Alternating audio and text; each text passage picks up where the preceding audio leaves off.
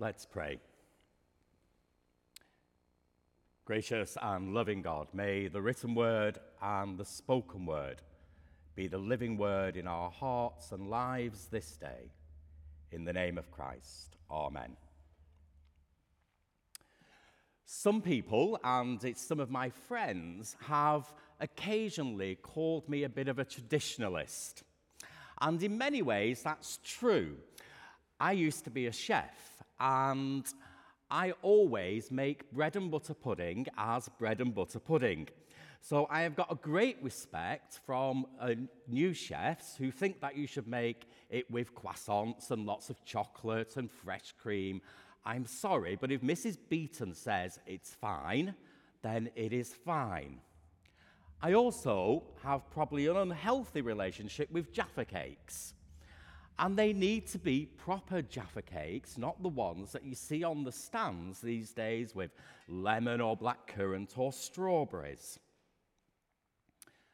Tradition in my family as a child also was quite important. For instance, on Christmas Day, we did the same thing at the same time practically every year. We would get up, we would open our presents, not the presents, just the stockings.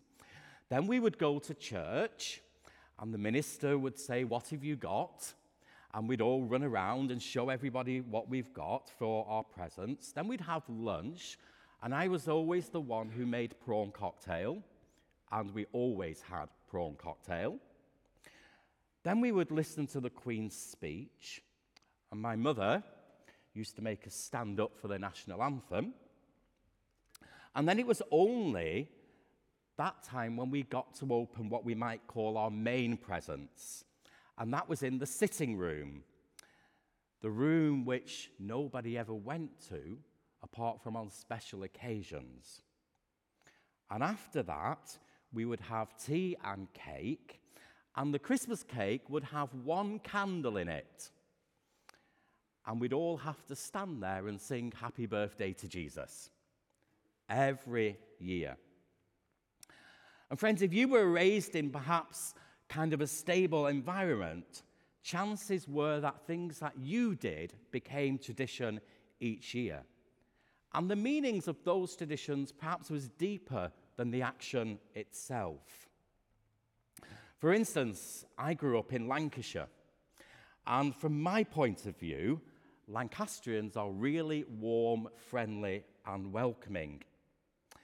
And in our house, there was always a welcome to visitors. My mum always loved to have a full house. Sometimes to people who were down on their luck, or there was just wanted somewhere to stay for a few nights, and there was always homemade cake and a pot of tea on the table. Looking back, I didn't really feel that it had anything to do about being hungry and thirsty, but a sign of hospitality and community, a sign of respect and relationship. I suppose I didn't really realize how deep that tradition had impacted on me until I left home, and that type of welcome didn't seem to be there as it was in my own home. In that gospel reading this morning, the religious leaders criticized Jesus' disciples for not washing their hands before eating. And clearly, this is more than just about a concern for hygiene. For the Pharisees, this was about tradition, faithfulness, respect, and honor.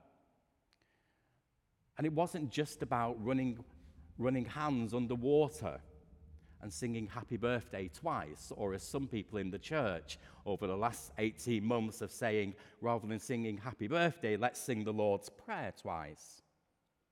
But it was the ritual washing was a whole thing about spiritual and ceremonial cleanliness. Washing hands was about being presentable before God, and that commitment to the ritual came from a deep desire to be faithful to God and respectful of the cultural and religious tradition of honoring the faith and the elders. So we could say that it came from a good place. There's some value in respecting and appreciating rituals and traditions within our communities and of those of our community leaders.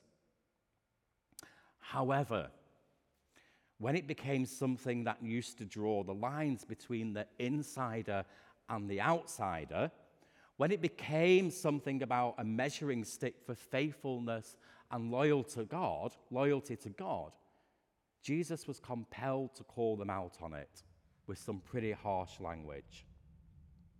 And I think whilst it's easy for us to read this text this morning and point out the judgment nature of the Pharisees, Jesus' response cautions us to be aware of our own tendencies of this kind of behavior as well. Because it's not about washing or not washing of hands that determines our faithfulness, Jesus says. It says, what's in your heart? And of course, looking back to my childhood in that family, I could probably think of a few times where I probably went through the motions of making the tea for the visitors when I wanted to do something else. But you see, what Jesus is saying is not that the ritual of cleansing was a bad tradition. Jesus wasn't saying that the tradition of the elders needed to be thrown out. It's that the tradition had become the evaluation of the heart's stuff, faithfulness to God and commitment to community. And it's that tradition that is used to point out deficiencies in other people. Because offering tea or coffee to a guest doesn't in itself make me a welcoming person or a caring person, but it's my actions and behavior that should reflect the conditions of my heart. Friends, we all know that there is power and meaning in this message about God and God's love for the world. But there are also times when traditions and structures we've put around that message have become the value.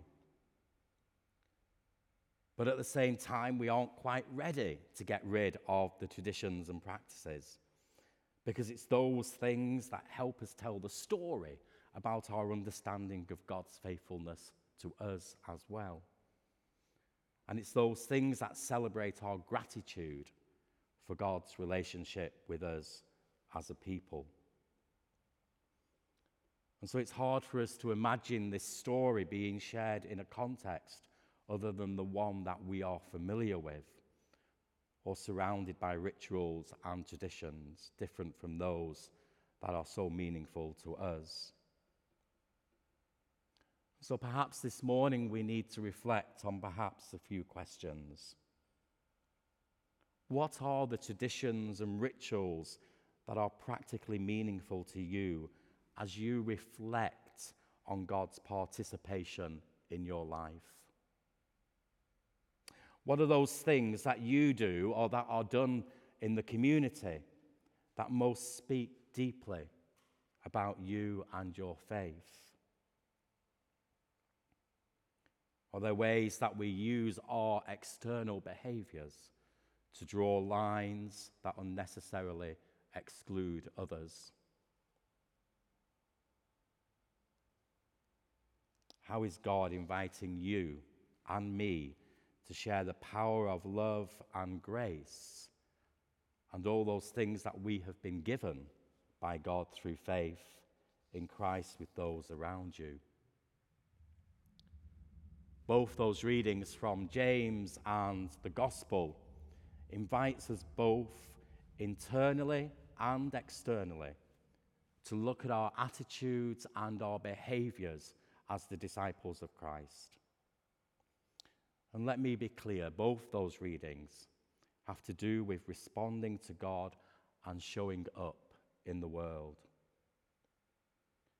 God's invitation to come to the table and be filled with the gift of forgiveness and life which is for all of us.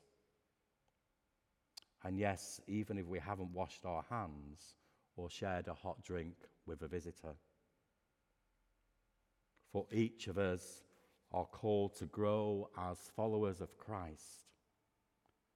The call of the gospel is for us as we continue to seek first God's kingdom and to form communities that are radically welcoming, committed to justice, and rooted in the gospel and sent out into the world.